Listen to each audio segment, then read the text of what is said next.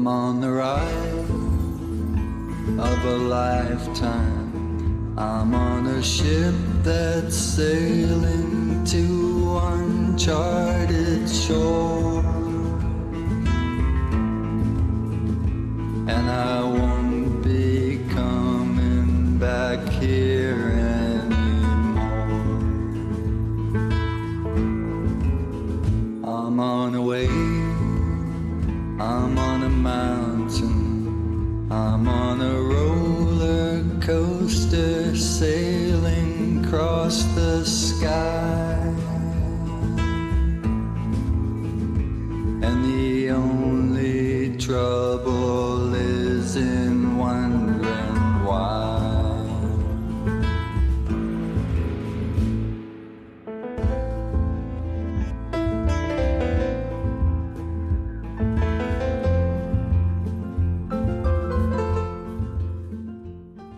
Live from Salt Lake City, Utah, this is Heart of the Matter, where we do all we can to worship God in spirit and in truth. Our prayer tonight will be given by Mariska. Father God, we just thank you, Jesus. We come before you tonight, humble, Lord God, just to know your word and know your truth, Lord God. We just ask that your Holy Spirit come in this place and have your way, Jesus. Lord, give us the wisdom, the knowledge, the understanding, the peace, sound of mind that we all need, Lord God. We just thank you for these men of God that have come together just to speak of the word of God and come in unity, Lord God. And we just ask for that spirit just to have its way in this place, Lord, tonight. God, we just thank you. We love you and we cherish you, God. And I just ask that we all learn something, Lord, from your word, and that you breathe your word out tonight upon our souls, Lord God. And we just thank you, Lord. And we say these things in your humble name, Jesus. Amen. Amen. Thank you, Mariska. Tonight, especially for our typical viewing audience, we are wading into some new waters. I learned yesterday about our guest being available. We had a phone conversation. His name is Bob Griffin. We have a website, bobgriffinworld.com. You're going to see that on your screen, and you can check him out there. We met this afternoon. We talked for a couple of hours about him and his faith. We talked about his views, how he believes he should live his faith. And from what I can tell, and I sincerely believe this, Bob is a man who seeks after God. He loves the Lord. You can tell by Mariska's prayer that they are hot after God, for his spirit to fill, to work, to be seen. But admittedly, and you guys know me, I am reserved in terms of practice when it comes to my faith. I'm an admitted cynic, and I question many things. It might be because of my religious upbringing in Mormonism. I don't know, but I have very little in common, not in terms of Bob and myself believing and following Christ by faith, saved by grace, etc., but I have very, very little in common with Bob in terms of how he lives and the Christian walk that he has. And we are going to really be able to talk about some of these differences tonight. And with all due respect, I want to talk about them. But Bob represents, I guess, on a continuum of being very cynical to super conservative in terms of spiritual gifts. We have Bob that is at the other end of the spectrum. Take a look.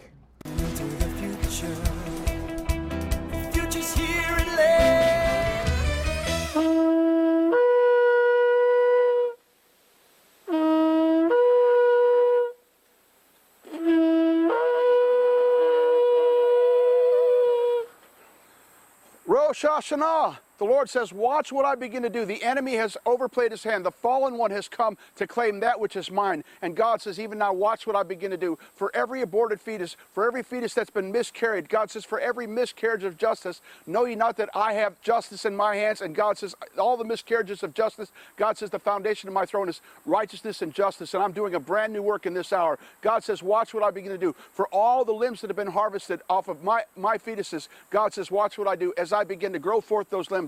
God says fingers and toes, and God says arms and legs. God says eyes and ears and noses, and every leprous thing shall begin to grow back and be perfect and be made whole, says the Spirit of God. The days before God called me to go to India, a nuclear standoff started with Pakistan and India. And when the nuclear standoff started, I was like, man, I've got something about this. I just don't know where it is. And I had to go back and look in my journals and look in my journals and look in my journals. And it was like, yes, I'm calling you to go to India, and I will give you a new clear vision. And I had it written down, NEWCLEAR, a new clear vision. But my ears hadn't heard it yet. Yes, I'm sending you to India, and I will give you a new clear vision. Now, I'm 48 hours away from going to India, and a nuclear standoff starts off, and now I suddenly see the word nuclear as nuclear. God says that my spirit is yet to be seen in this generation. For God says that I've kept myself hidden until now. But God says my arm is not short. And God says, you've called me Jehovah Sneaky. God says, watch what I do to America. Watch what I do before the end of this month. Before the end of this month. God says, before the end of this month. God says, I shall shake the hands that shook the hand of Iran. I shall shake them apart. I shall break them apart. I went into Durban, South Africa, and I was ministering there one night to about 60 people. And I was right in the middle of prophesying. And so I'm prophesying to somebody. It was predominantly Indian church. And it was a Baptist church. And all the people were getting filled with the Holy Spirit. And I was prophesying to somebody. And an angel of the Lord walked up next to me in the congregation, stood next to me, and in an audible voice, I heard him say, I've come to remove the turban from Durban. Bob, do you see a uniqueness and a difference between yourself and Bob and his approach? Are there similarities to how you view and relate to God and your gifts? Is this due to culture? Is it due to the Spirit? Is it due to the way Bob was made as an individual by God versus how you are made? Consider this as we talk tonight. Bob's from Maricopa, Arizona. And today as we talk, I'm just going to say a little bit, and then we're going to do a Q&A and let him speak. He has been to every denomination, he says, except for the LDS Church here in Utah in terms of going and speaking. He says he has a house-to-house or a church-to-church, or as he says, a temple-to-temple ministry. And I asked him, well, what are you, Bob? And his first words out of his mouth was, I'm a son of God. And then he said, I travel as a prophet. He says, I am an apostle. I am a prophet. I am a pastor. I am a teacher. I'm an evangelist. He sings prophetically, and he's a healer. We'll talk about healings later. He says he walks in all the gifts of the Spirit. I don't have all the gifts of I don't walk in all of them, but Bob says we all should. We should. And definitely a believer in miracles. And we're actually calling the show tonight Signs and Wonders and Miracles. He's had 7 strokes. He's died and come back twice. A second time in 1986, first time in 86, second time in 2014. 2012, excuse me. You've been healthy longer than and he runs a house church in Arizona called House of Liberty for All Nations, and non-denominational.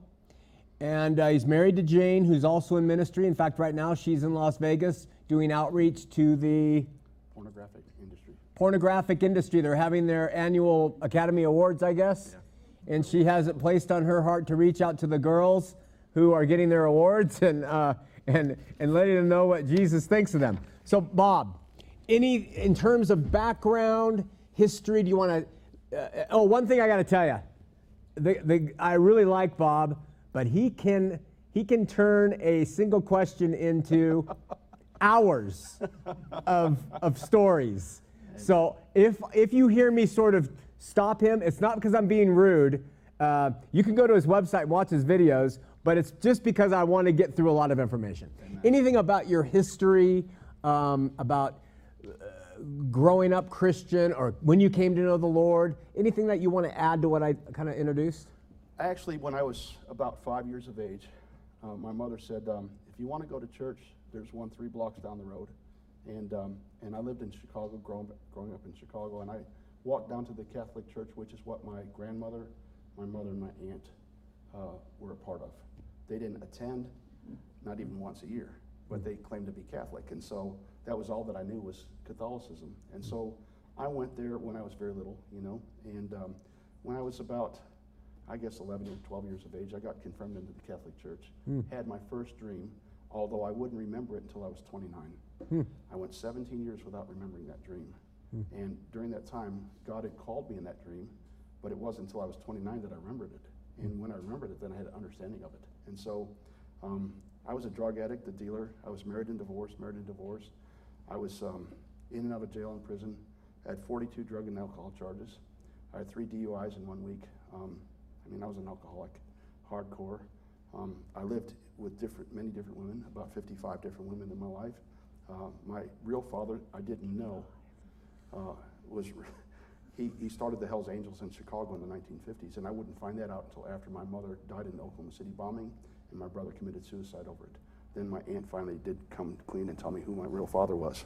I was adopted at 8 years of age by my now stepfather, who is still living, and I have no other living relatives. My wife also, her parents were both killed in a head-on car crash when she was 21 years old, and so we have no grandparents. I have no in-laws. She has no in-laws, and we have no brothers, sisters, cousins. We just have our own children. We're the firstborn in our families of being born again, to our knowledge. My grandfather was Jewish. He came from Minsk, Russia, and my great-grandmother came from Pinsk, Russia. And so my grandfather came here when he was about 7 years of age to America. I wouldn't know him or find out about him until I was 31. I was 31 years old when I found out I was Jewish. And when that happened, it was by revelation knowledge. I was praying one day, and God spoke to me, and he's teaching me about Israel, the church in the last days. And I said, God, why are you teaching me all this stuff? And he said, because you're Jewish. I mean, just like I'm talking to you, I heard his voice. And so I said, oh, I'm not Jewish. I said, my father's German, my mother, Dutch. And I said, I'm not Jewish. And he said, of course you are. He said, call home and ask your mother. And I said, what am I going to say to her? He said, ask her. He said, your grandfather changed his name twice. And so after 6 weeks of debating with God, and finally not getting anywhere because he kept telling me more and more and more, and I was having angelic visitations in my house and in my bedroom at night, and I was being taken places at night, and so I saw a lot of stuff that was in the scriptures, and so I finally called my mom on one Friday night, and I said, Mom, tell me about my heritage. And she said, well, of course you're Jewish. I was 31 now. And I said, Mom, when did you think you might tell me? And she said, well, you never asked. And I said, well, I never had a reason to ask. And she said, then why are you asking now? And I said, well, because someone told me I was Jewish. And she said, really now? She said, who would that be? And I said, well, it was Jesus. And she said, really? She was mocking me. She said, really? She said, who else knows this? And I said, nobody. And she said, what else did he say? And I said, well, he told me that my grandfather changed his name twice. And she just about dropped the phone. And she said, who have you been talking to? And I said, Jesus. And she said, after a few minutes, she said, well, you must have talked to him because nobody else knows. She said, there's nobody living that even knows. And so from then on, my life was changed. And so I just move in what God tells me to do. I go where he tells me to go. And from then on, I got, of course, I was born again by then and filled with the Spirit. And I just began moving in the gifts of the Spirit. And so I had an extreme deliverance when I was about 29 years of age. I was praying one night. I was on the side of my bed. I was on my knees, and I was asking God to fill me with his Holy Spirit.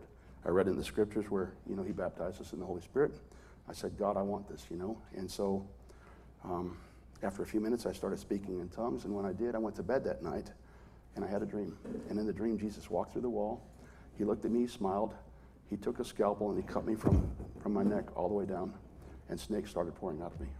Snakes poured down. I could feel them on my sheets. I could feel them as they plopped down on the floor. And I watched him commanding them to go across the floor and through the baseboards. And they went through the baseboards and just disappeared. That went on for what seemed like hours. And then my belly was empty, except these white oblong things that were in there. And Jesus said, don't open them. And I opened them anyway. I opened it. It was hundreds more snakes, little babies. And so he commanded them to go. I took those eggs and put them on the floor. And right before I woke up, I heard, when that which is broken, the viper breaks out. And it was a scripture out of Isaiah. I'd never read the Bible before. I never knew what anything said, And so my deliverance happened. And that next morning, I started prophesying to people. I started having words of wisdom and words of knowledge and prophecy. And I would pray for people, and I would read about healings. And I thought, well, there's nothing that says it stopped. I'm just going to continue to do this. And from then on, I've just been growing. So I'm 57 now. It's been quite a while. So for many of you, you've heard much of this from other people. You orbit in the circles of Christianity where what Bob does and what Bob is presenting is normative. But for some of you, you're like, what? And he's laughing. Yeah. For me, it's a what? Yeah. But people, they really gravitate toward this. It's part of their life and their relationship. But when Bob's talking, one, it's very interesting. And two, you sense the sincerity and you sense that he loves God. And I want that I'm going to keep bringing that out because this is important to what we've been talking about. You know, we are going to differ on a lot of stuff. We're going to radically differ. But do we accept each other? Do I accept and will you accept Bob and what he does? I mean, you hear some wild things now. I'm sure if we had the time, we'd hear many, many more. But here's the thing. He goes all over the world and he does this. You've been to how many countries? Been to 27 nations. 27 nations. Where are you going this month? I'm leaving for Israel on Sunday. I'll be in Paris. I'll be in Israel. Then I'll come back in America and I'll start doing this again until I go to Australia. And I come back and then I go to Ghana. Then I go back to Namibia. Then I'll be in South Africa. It's all over the place. Yeah. And in all these places, you have audiences large and small who relate to what you talk about. They believe, and they also orbit around the same things. They are experiencing the miracles you talk about. Yeah, there are many places that are experiencing a greater dimension of miracles than we are here in America. And my draw is that I want to see this happen in America. I want to see people that are rising up into their God-given gifts. And we all have gifts. We all have a dream seed that God's placed inside of us. We have something that the Lord's placed inside of all of us that's called a gift, you know? And if we will begin to tap into it and open it up. I was musing this afternoon after I'd met with you. And I thought, God, how could I explain it to the audience about gifts? I said, we all have them. And the Lord just gave me a kind of an understanding. You know, all of you have had times where people celebrated your birthdays, Christmas, you know, anniversaries. You receive a gift. And when you receive it, you hold on to it, but you don't always embrace it. Some people put their gifts in a closet. Some people will never. That's the Lord. This is a first. No one's ever knocked to come in this building at that door. He said, behold, I stand at the door and Be knock. careful, Earl. They could be armed. Behold, I stand at the door and knock. He's able to bring it all in. Amen. But, you know, we get gifts, and when we do, sometimes we get gifts that we like, and sometimes we get gifts that we'll never use. Amen? And it's that same way with Christianity. Some people receive gifts, and they never even tap into it. I can look at your body, and I realize that you're a body workout person, all right? Well, you should have seen me 3 months ago. Okay, but I can tell that you exercise, all right? And I can just see that, all right? So obviously, you are exercising, you know, and you're building up your muscles. Well, I just happen to have taken some of the gifts that God gave me, and I exercise with them, and I exercise them every day. I see. And so by reasonable use, I actually am real sensitive to I'm sensitive to people's needs. I've had a gift of mercy and compassion in my life, all of my life, as far back as I can remember. You know, one little story, I had a guy in the 8th grade. Now, by the time you're in 8th grade, you're no longer having birthday parties pinned to tail on a donkey, all right?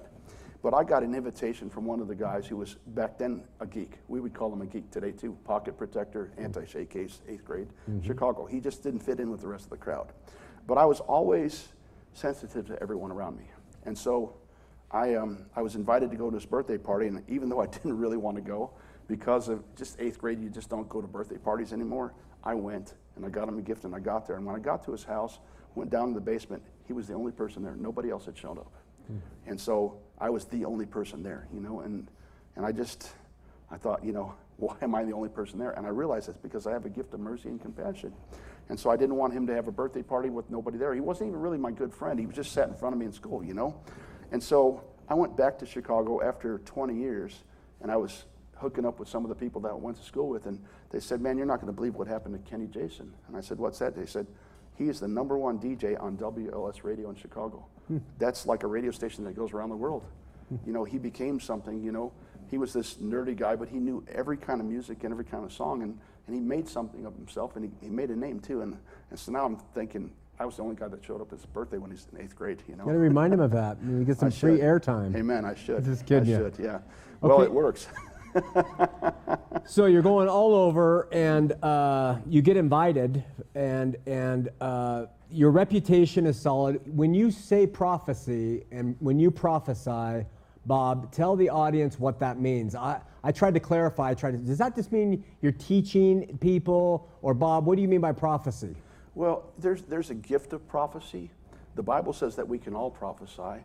Even all the way back in the Old Testament, Moses said, I wish that you all prophesied, We all have a ability to prophesy, but not everybody does. Now, there's a gift of prophecy, then there's a gift of a prophet, which is a fivefold ministry gift: apostle, prophet, pastor, teacher, evangelist, And so we all have the ability to prophesy, but when you're prophesying, it's under the inspiration of the Holy Spirit to begin to speak things that is the mind or the heart of God for encouragement, for edification, just to bring, freedom, It can happen during a service, it can happen individually, and I just happen to be somebody there's actually 3 different types of prophets. There's a Nabi prophet, which is somebody that bubbles up, and I happen to be that kind as well. I'm a seer as well, just like John the Baptist was a seer.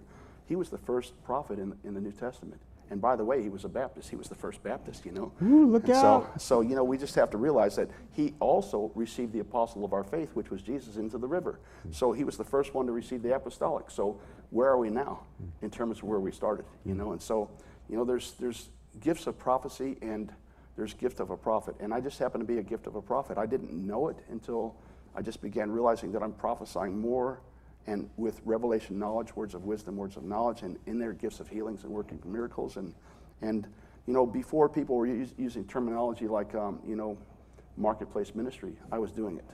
I was evangelizing, and somebody asked me one day, they said, do you believe that Jesus still spits in the mud and heals people today, opens up their eyes? And I thought about it for a second. I thought, well, he says he's the same yesterday, today, and forever. So I suppose he still does it. And my friend turned to me and said, do you think you'll ever see it happen in your life? And I said, well, if he asked me to do it, I'll do it. Well, about probably 5 or 6 years went by, and I was in a revival meeting out in rural Kansas, and a couple came up to me with their little 5-year-old boy. He had really thick glasses. He wasn't blind, but he had a difficult time seeing, And they said, Nathan wants to see. And so I just kind of cringed. I thought, man, I've been in these meetings 8 days now. I'm exhausted. Maybe you should have come to me with a headache. I got faith for a headache. That was what I really thought, And so all of a sudden I said, well, I'll pray for him.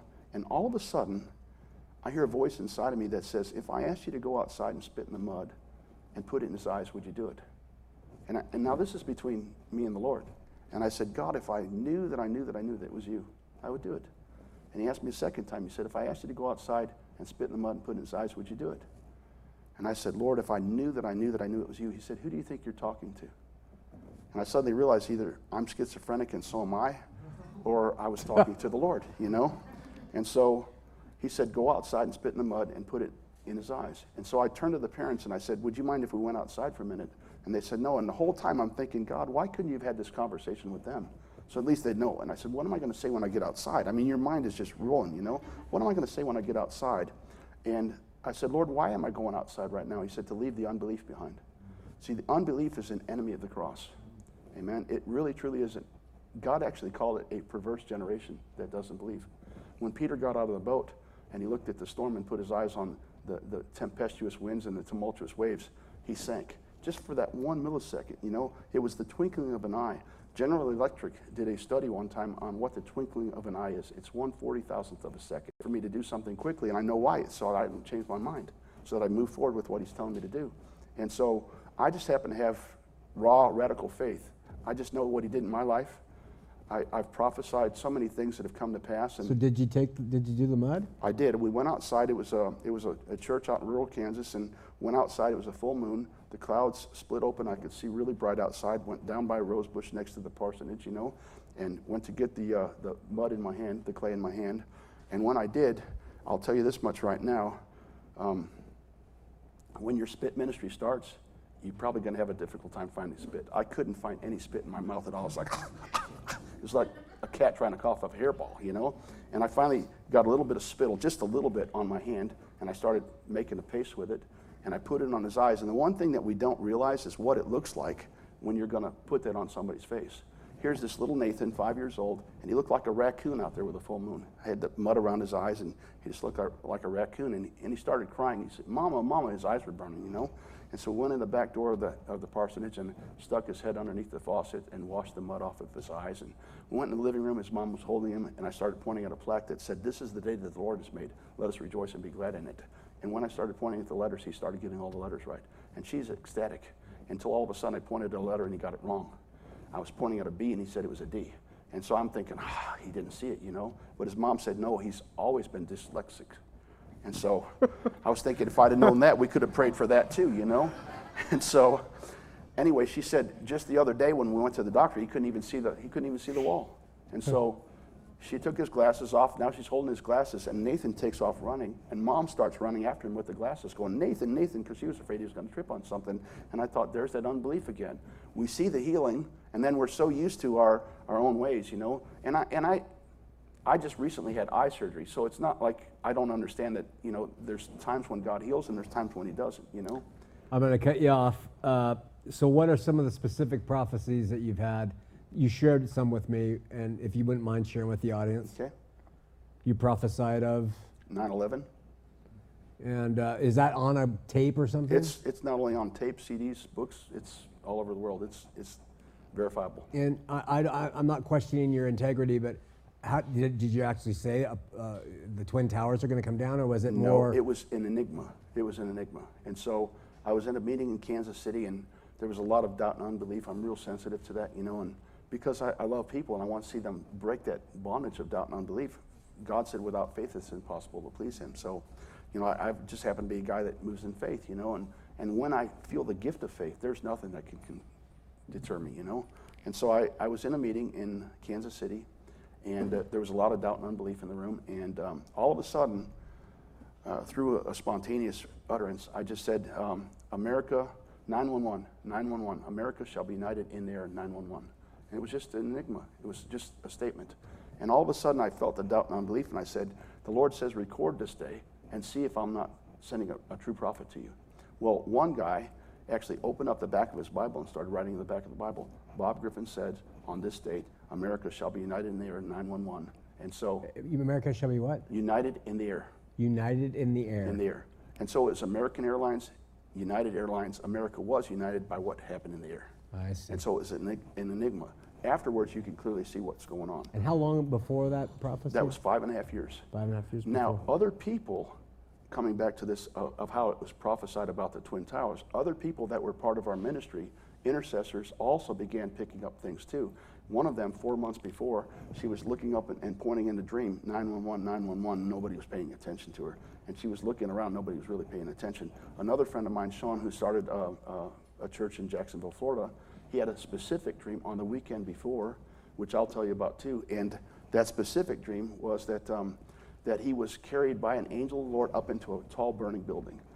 In there, he was given a first name and a last name of a person. And he was told by the angel, you can call her, but you can't touch her.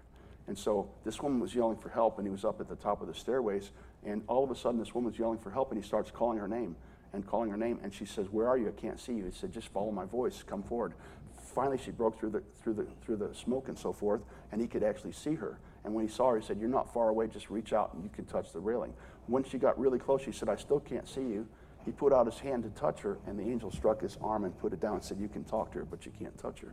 And so he said, just put your hand out, your left hand, and no matter what happens, just go down. Don't go up. No matter who you meet telling you to go up, just go down, and you shall be saved. Well, that actually happened, and that person actually testified on CNN that a voice of a man she never met before guided her to the stairway and told her to go down. And she was actually on CNN after that. Another person that had a dream that was part of our ministry, Cindy Castleberry, she had a dream that she was standing on the ledge of a building, and a plane was coming right towards her. And then all of a sudden, she looked over to the side and saw a second plane crashing into a building, and that plane crashed into her, and she woke up choking on jet fuel, the smell of jet fuel. She called me up on that Monday morning, which was the morning before 9/11, on 9/10, she called me up and she said, I've had this horrible dream that I saw a plane crashing into a building, a second plane go into the second building. Well, of course, we all know what happened after that. So, I mean, we had 4 consecutive dreams that all were identifying the same thing. But I had an experience that weekend as well. God, on Saturday night before our Sunday morning service, I lived in Detroit, Michigan at the time, he said, are my prophets believing me in this day? And I got up out of bed, and I went in the living room, and I prayed for about an hour and a half. I didn't get anything more from the Lord. I went back to bed, and the Lord said, is the church believing my prophets? And so I said, okay, God, I'm going to repent for the prophets that are not believing you, and I'm going to repent for the church that's not believing the prophets. I went to church the next morning and gave that message. Now, that Sunday night, which was 9/9 of 2001, I had this dream that an angel of the Lord actually filled my whole bedroom from the floor to the ceiling, and I saw the face of what looked like the face of God. And all of a sudden, he said, landscapes are changing. I woke up, and there was this bright light in my room. And I said, how so, Lord? And I was picked up, and I was carried over the United States. And I could see smoke coming out of chimneys. I could see street lights stabbing at the night. I could see the reflection on wet ground. I could hear dogs barking. I could smell the smoke in the air from fireplaces. And I was carried from Detroit all the way to the Oklahoma City Alfred P. Murrah building, which by then was already blown up in 1995. And so I was set down in front of that building, and all of a sudden he said again, landscapes are changing, and it just exploded, and I started weeping because my own mother was killed in that bombing. And so I said, but Lord, this has already happened. And he said, pay attention. And so all of a sudden I looked, and he said, landscapes are changing. And behind the Alfred P. Murrah building, I could see the Twin Towers, and I could see the Statue of Liberty that was between there. And so I saw a tear coming down her left eye, and all of a sudden God spoke to me and said, Liberty, all of her hopes and dreams are contained within her. And I was carried to now the 9/11 Twin Towers. When that happened, I saw them both blow up and collapse, and I was running from the dirt. And I was just running and running and running because all that dirt scene that you saw, that big rolling gritty ball of dirt. And I ran up this fire escape, and I went through this window, and when I did, there was a TV producer in there, and there was two people, a man and woman, standing there. And all of a sudden, they turned around, they said, he's going to do for you exactly what he did for us. But I didn't know who the people were. I had no idea who they were. It was just a man and woman. I didn't recognize them. And so all of a sudden, this producer said, I'll be with you in 1 minute, just 1 minute. He said, worldwide radio, worldwide television, world wide web in 1 minute. So I realized that we're on a countdown right now. And so the next thing I know, I saw that everything go dark because the dirt went by. And when the dirt went by, everything was dark in the room. And I woke up from there, went to church the next day to our Monday staff meeting, and I started telling the dream. My own pastor said, oh, another dream, like rolled his eyes like another dream. People don't realize that God has promised through the book of Joel that he would pour out his spirit in the last days, so that we would all dream and all have visions. And so before you go on, and Peter said that was when? In Acts 2, he said that was then, right? He said it's right then. Yeah, right then, Acts 2. Yeah. He said this is that which was prophesied by the prophet Joel. But you believe it was started then, and it's continuing on. It's continuing now. He said upon all flesh. That doesn't even qualify us as Christians. Upon all flesh, the whole world's going to dream dreams and visions. Okay. So even more as the Lord's approaching, you know. Yeah. And so in the midst of that, I went to the staff meeting, and people were kind of somewhat mocking me, even my own peers, you know, who were also prophets and apostles and pastors and teachers. And I got kind of saddened, and I went outside and I started feeding the fish outside. We were at a restaurant having the staff meeting, and gone to church, went to the staff meeting that morning, and I said, you know, tomorrow's 9/11. And I said, I've been speaking this for 5.5 years. I said, but tomorrow's 9/11. And he said, well, what does that mean? And I said, the World Trade Centers are not going to be there anymore. And somebody said, just pass the rolls. And that was exactly what God was telling me over the weekend. Are my prophets believing me in this day, and is my church believing the prophets? Let me ask you, Bob, we're in a state, Utah, you know, and what people would say, many fundamentalist Christians would say, is that the Old Testament tells us that that's the way you tell a prophet isn't a prophet. Right. What do you say to that? Well, I would say that that's wrong. That's fundamentally wrong, because then I would also say, well, who's without sin? All right? We've all sinned and fallen short of the glory of God, and so there are times when we do make mistakes. So you're sizing that up to a sinful nature that has caused your prophecies to be off? Well, not necessarily. It could be me. It could be them. Oh, I see. All right? I had somebody call me a false prophet one day, and it really grieved me, you know. I was like, God, what would you say? And he said, false Christian. He said, Christian is one who's Christ-like. I noticed a very verbal audience that you brought with you. Is that part of what comes with the culture that you're part of? When people know that they know that they know it's taking place. I mean, I warned my own mother 3 weeks before the bombing that, you know, crazy people are blowing up buildings. And I said, you never know when you're going to go. And I said, don't miss heaven by 18 inches. And she said, how could that happen? I said, the distance between your head and your heart. We got a lot of people that have Bible knowledge from their head and can quote even better than I can. But the reality is that I know him in my heart. And I only say what I see, and I only say what I hear God say. And so there's times when I've made a mistake, or adding something to it or trying to add my understanding to it will change things. And I don't prophesy about marriages. Usually don't want to get involved with hearts of the matter. You know, You're smart. you know, well, you know, we just don't know. We just don't know everything. In Utah, with an LDS church, their claim, and I've heard you say this as we've sat here, you know, we walk by faith. You know, it's just by faith. We're in faith, and we're going to trust that this will happen. We're going to, and the LDS embrace Mormonism and all of its facets on that premise that there's no evidence for a Book of Mormon, there's no evidence for this, there's no evidence for that, but we're going to walk by faith. We're going to know that we know that we know, and we're going to go that way. And it sounds like you sort of give the same. You know, the one thing that I can say, and I'm just saying this right now from my heart. I've met a lot of Mormons. I know a lot of ex-Mormons. I know a lot of people that have lived their whole life here, generation after generation. And the one thing that I can say is that when it comes to prophets, the Mormons believe in prophets. They believe in being organized. They believe in the administrations of the government, you know, as it's been established. And I know some of the best people that I know are really, really good people are Mormons. It doesn't mean that they're not saved. There are some people that really, truly are. And there are some people that may never escape Mormonism, but there are people that have, and when they have, they started operating in the gifts that God's given them. And I can state case after case after case of people that I know that have come out after, you know, third and fourth generation, you know, and they're moving in healing and moving in prophecy and moving in teaching, incredible teaching. Because once you've, you know, somebody said to me one day, you know, how do you know when it's real and when it's not? You kind of asked that question. Yeah. How do you know when it's real and it's not? You know, bankers and tellers, they handle money every day. They don't know the counterfeit because they study the counterfeit. They know the real because they handle the real. And so somebody asked me one day, well, where'd you go to school? Where'd you get your Bible training? I said, well, I've got a PhD. I'm past having doubts, all right? God's moving in me, and I've seen too much fruit come forth out of it. And now after 25 years of following him, I think I know his voice even more now than I did then, you know? So just to the audience to let you know, in terms of his eschatology, Bob is like most believers. Jesus is going to come back, and soon. And soon. He's pro-Israel. He's going to Israel. He believes in the nation of Israel. He's a Trinitarian. He knows Jesus is God. He believes that any version of the Bible. He's not a King James onlyist. He's not name it and claim it. He does believe that in good things. He doesn't believe the Bible is word perfect in terms of what we hold in our hands right now, but he trusts the Bible, of course. He reads the Bible. So we have all these things in common with Bob. Bob, in terms of the healings, can you tell the audience quickly the healings that you have observed, some of the main ones? I've seen tumors disappear. I've seen blind eyes open. I've seen deaf ears open. Twice I've seen people walk that have not walked before. Once I saw a little mute boy, 6 years old, speak for the first time. His first words were Holy Spirit.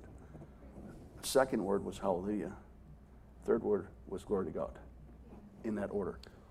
You're going to call me to repentance now. I hear some of the people who follow what you do saying amen when you say I saw this, and amen I saw that, and they're validating it, but probably not having ever seen the people.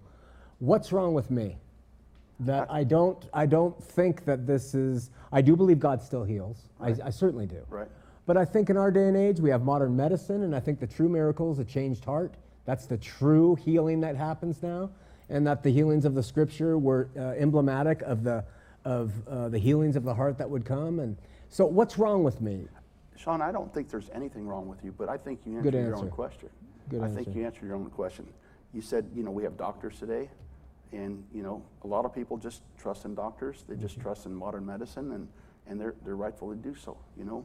But I've seen too many things that make a balance, and we don't really seem to have a balance. We have people that are full on this way or full on that way. Oh, okay. All right, and there's not a balance. And I'll give you one example, and I hope that this is an example that's healthy, you know. Oral Roberts, a great man of God who was a faith healer, all right? Oral starts a hospital. He gets a call from a heart specialist one day. Actually, he calls the heart specialist first. Says, I've got a heart problem. I'm a man of faith. I've been praying and praying and praying. This is not going away. He said, I'm calling you. I need some help. And the doctor, who was a friend of his, who worked at his hospital, said, oh, great man of faith and great man of prayer. You know, you got a heart problem, and now you're coming to the doctor. He's like, well, you know, God uses doctors too. All right. So he goes to the doctor. The doctor ends up working on him, and he gets healed. All right. Through a period of time in medicine, he gets healed.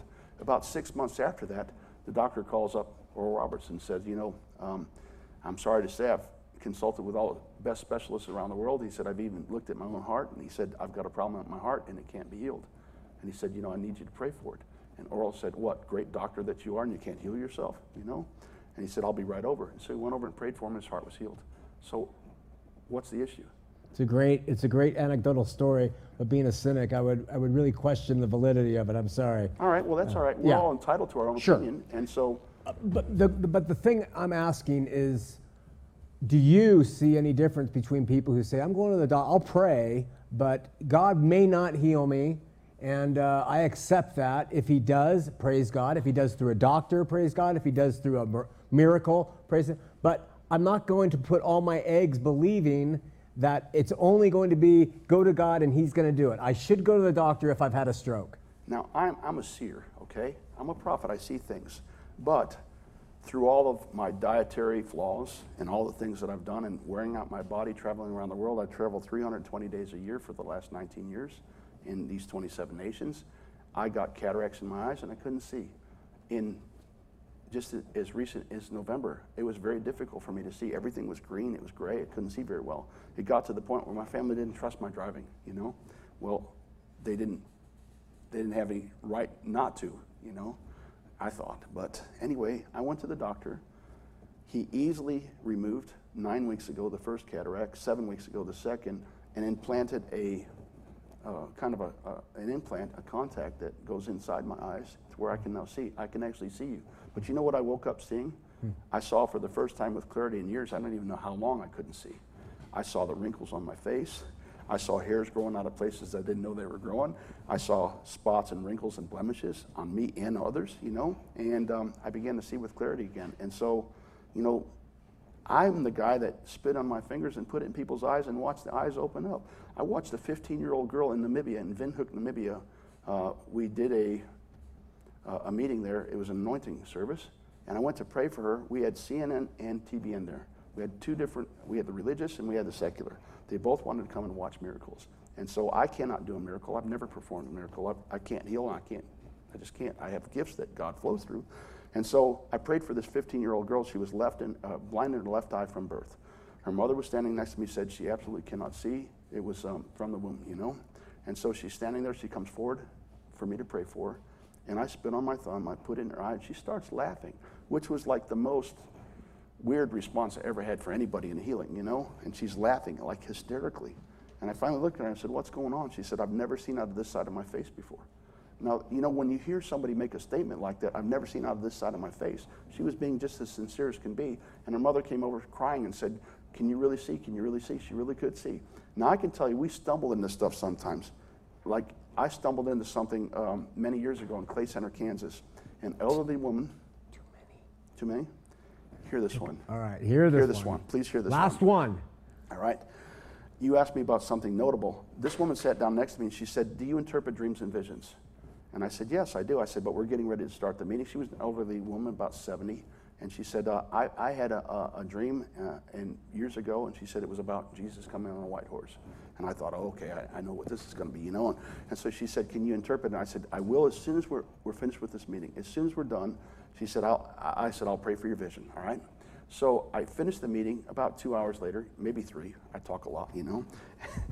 Long-winded prophet, you know. And so anyway, I get to the end of the service, and I said, I'll pray for your vision now. And I just closed my eyes, and I said, Lord, I pray right now, according to your word, that you'll open up the eyes of her understanding, that you'll give her your spirit of wisdom and revelation and the knowledge of Jesus, and teach her and show her what it was that you're trying to show her so many years ago. And all of a sudden, the woman goes, oh my, and she starts looking around the room, and she said, what a beautiful home. And she said, I had no idea there were so many people here. And her daughter comes running across the room and says, Mom, can you see? And she looks up and she said, you are stunning. She said, I haven't seen you. And she gives the date, 1959. I haven't seen you since 1959. And so I'm crying because I'm moved by what's happening here, you know. And so it turns out that that she not only could see, but I had no idea when I prayed for her vision that God was opening up her eyes. I thought I was praying for her vision of the horse. I didn't know she was blind. I had no idea. So it wasn't like I added my faith for her eyes to be open. It just accidentally, spontaneously happened, you know? Great story. One thing I really like about Bob is, one, he seems genuine. I know he loves the Lord, but also his reasonable approach to things. Look, sometimes you're going to go to a doctor, sometimes you're going to go to someone who can heal, and God will do it either way, but he's reasonable. Another thing was, we had a conversation about, we talked about people and their faith, and I said to Bob, do you believe that people of any faith could be gods? He said, absolutely. He's not dogmatic and say you got to be this. He knows of Muslims or whoever you are is open to being gods. God loves us all. Yeah. And I mean, so I've learned a lot by running into somebody who, in terms of our personality types and our approach to the faith, are so different, but nevertheless learned a lot just about some reasonable approaches mixed in with some very fantastic stuff. And he's very sure of himself, so I like that. A couple more things. It's that PhD, you know. It's what? It's that PhD? I'm past having doubts. Past having doubts. Amen. He even said something to the effect of, if you don't mind me bringing this up, Saddam Hussein is going to be in heaven. Things like that, very radical. Why aren't we seeing the healings in America today? I believe that we're preparing to. I believe that we're about to see a resurrection of the body of Christ, which is what we all are. And in order for that to happen, we've got many body parts that need to come together. That's all different denominations that are going to come together. And it's going to make a noise. When the bones of Ezekiel, when he prophesied to the breath and prophesied to the bones, it made a noise. And there was a noise when it came together. And it's just these kind of discussions that some people that are so dogmatic are not going to get along with somebody else that's so dogmatic. And it's pride and pride, and pride form a bond. And Satan says, I'm going to be like God, and he forms a house. The only way to break that is to come in the opposite spirit. And when you come in the opposite spirit of, say, humility, then it actually embraces whoever else is not going to move in that same spirit. I have to know that I know that I know that God doesn't have second-class people. He doesn't have first class, second class, third class. Like you get on the plane and you're riding coach. We're all going to go. If God loves us and we name his name, we're going to go. And so I watched Saddam Hussein in his last breath say, Lord, be merciful to me. Now, in the 99 names in Islam, Lord is not one of them. And so I just know that I know that he's going to be there. We may not like what God's going to do, but we're not God. We just represent him as fully as we can. Pretty radical. Pretty radical.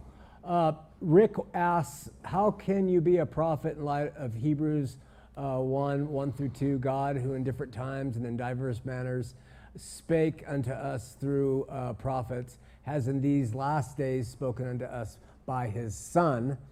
And there is the context of that passage. He used to speak to us through prophets, but in his last days has spoke to us by his Son. How do you answer that?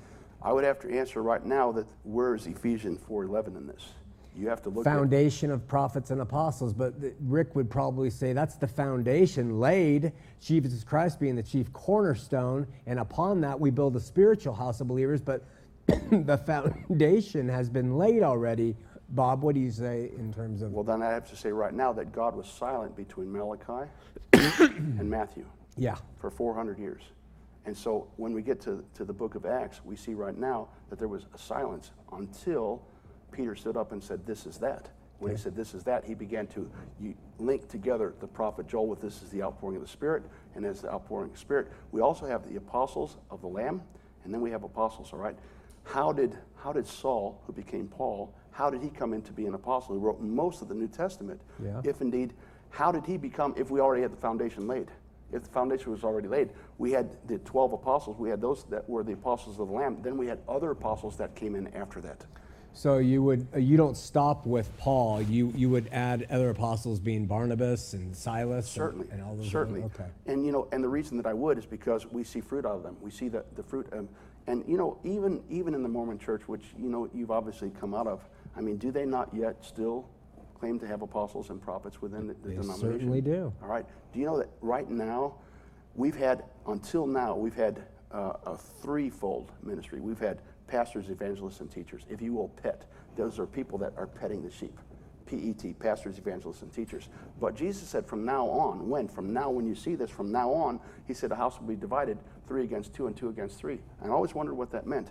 because we've got apostles, prophets, evangelists, pastors, and teachers. So we got the PET, the old school of pastors, evangelists, and teachers, which is an old wineskin right now because we're just petting the sheep. But now we also see in Ephesians where he said, and Corinthians where he said apostles, prophets, and teachers, and then administrations. And so there's going to be an administration of the apostles, prophets, and teachers. And so we don't just have the apostles of the Lamb, which are the beginning of just those that walked with him and saw that. Then we've got Paul that came in later. Just as one clarification for the audience, the LDS Church believes they have the only apostles on the face of the earth. And when we get to heaven, I think that they're going to find out different, you know? Yeah. I think all of us will. Yeah, I think that's a good way to look at that. Anything else you want to bring up? Any questions from the audience? Come on. Let me look through my notes here.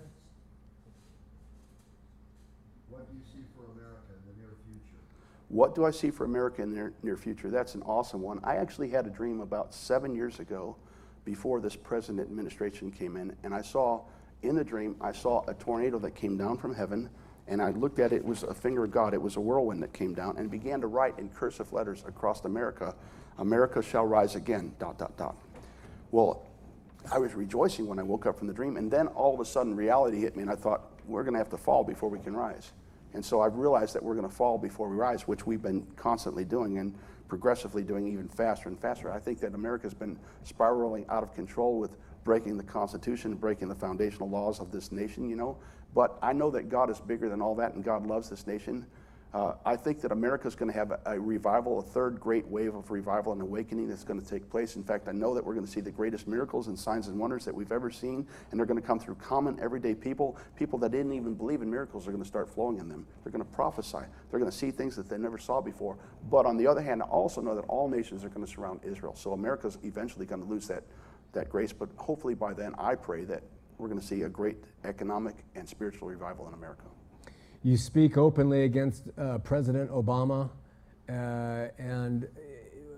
Jed, you have a question? Before we go to President Obama, Jed, talk loud. I'll repeat the question.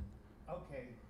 I just want to know in just a few words, okay? In just a few words. Why does God speak to you? Why does God speak to you? Why does God speak to me? I guess because I'm open to him. I'm open to loving him. Well, everybody's open to him. Everybody's loving to him. Why you? You know what? I really don't know. Because if I looked at myself, I've had people ask me before, you know, how could somebody that murdered, how could somebody... I'll help you then. All right. If you do what you're told. All right, that's fair enough. That's fair enough. That's fair enough. I do what I'm told. And Jed asked why through him does God speak, and there's a back and forth for those of you who couldn't hear, and Jed said, I'll tell you why God speaks to you, because Jed said you do what you're told. So listen, about Obama, tell us about, because Romans, Paul says clearly that we should be subject to those who are put in place over us, that God has put them. Why do you feel the need or license to speak against our president? I don't know that I so much speak against him as I do what he represents, all right? And I think that in that realm, I may not be speaking politically, but I speak governmentally. And I think on behalf of the government of God, that we do have a right to stand up and believe what we believe and follow the leaders. I'm not going to blindly follow my leader to jump off of a cliff just because he's jumping off a cliff, all right? And so I can also yell and scream for people not to follow somebody that's jumping off a cliff, all right?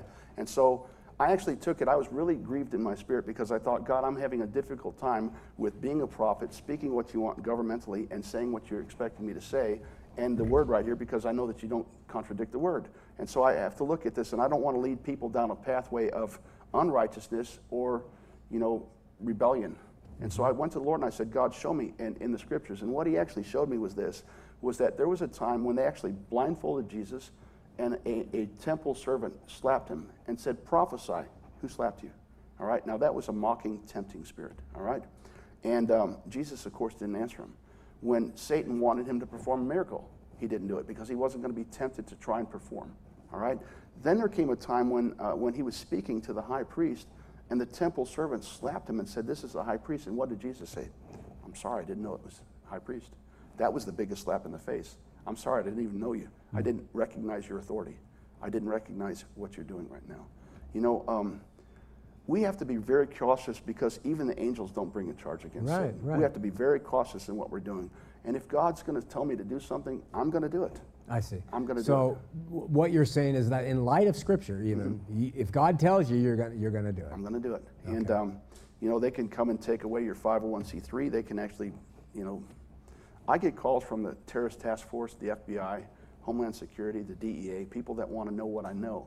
And it was kind of freaky when it first started. I mean, here I was a drug dealer for many, many years. And now the head of the DEA, just until she retired recently, is my best friend, you know? And so, you know, I've been in places where I'm overlooking Washington, D.C., and I'm praying and looking over the Pentagon and praying. I've been invited to the White House. I've been invited to Saddam Hussein's palace 5 times, you know? And I've been in places where I've ministered to senators and congressmen, and I respect authority, as I respect the authority in the church. But there is a time right now when we're in these last days where we have to really, truly be cautious in our heart that we follow Jesus. Do you? We only have 3 minutes left, Bob. But That's your fault. You Yeah, had me I on. know. You invited me. I know. Do you believe that it is, just really quickly, I just Okay. have to know this, do you believe that Christians should in some way fight against social evil like abortion? Should we go to abortion clinics? Should we picket them? Should we picket against homosexual parades? Things like that. I don't think that we should actively pursue that. I think that we all have an identity in Christ, and I think that we should present him in love, whatever we do. When I first got born again, my pastor was a pro-life pastor. They actually, the abortionists, chained themselves to the door of the church, and that's when I got born again, during that period of time. And so there was a real activism going on right then. And I came into the church one day, and God gave me a word of knowledge. And in this word of knowledge, he said to me, he said that the Scholastic Fund has been rated to $40,000 in this church.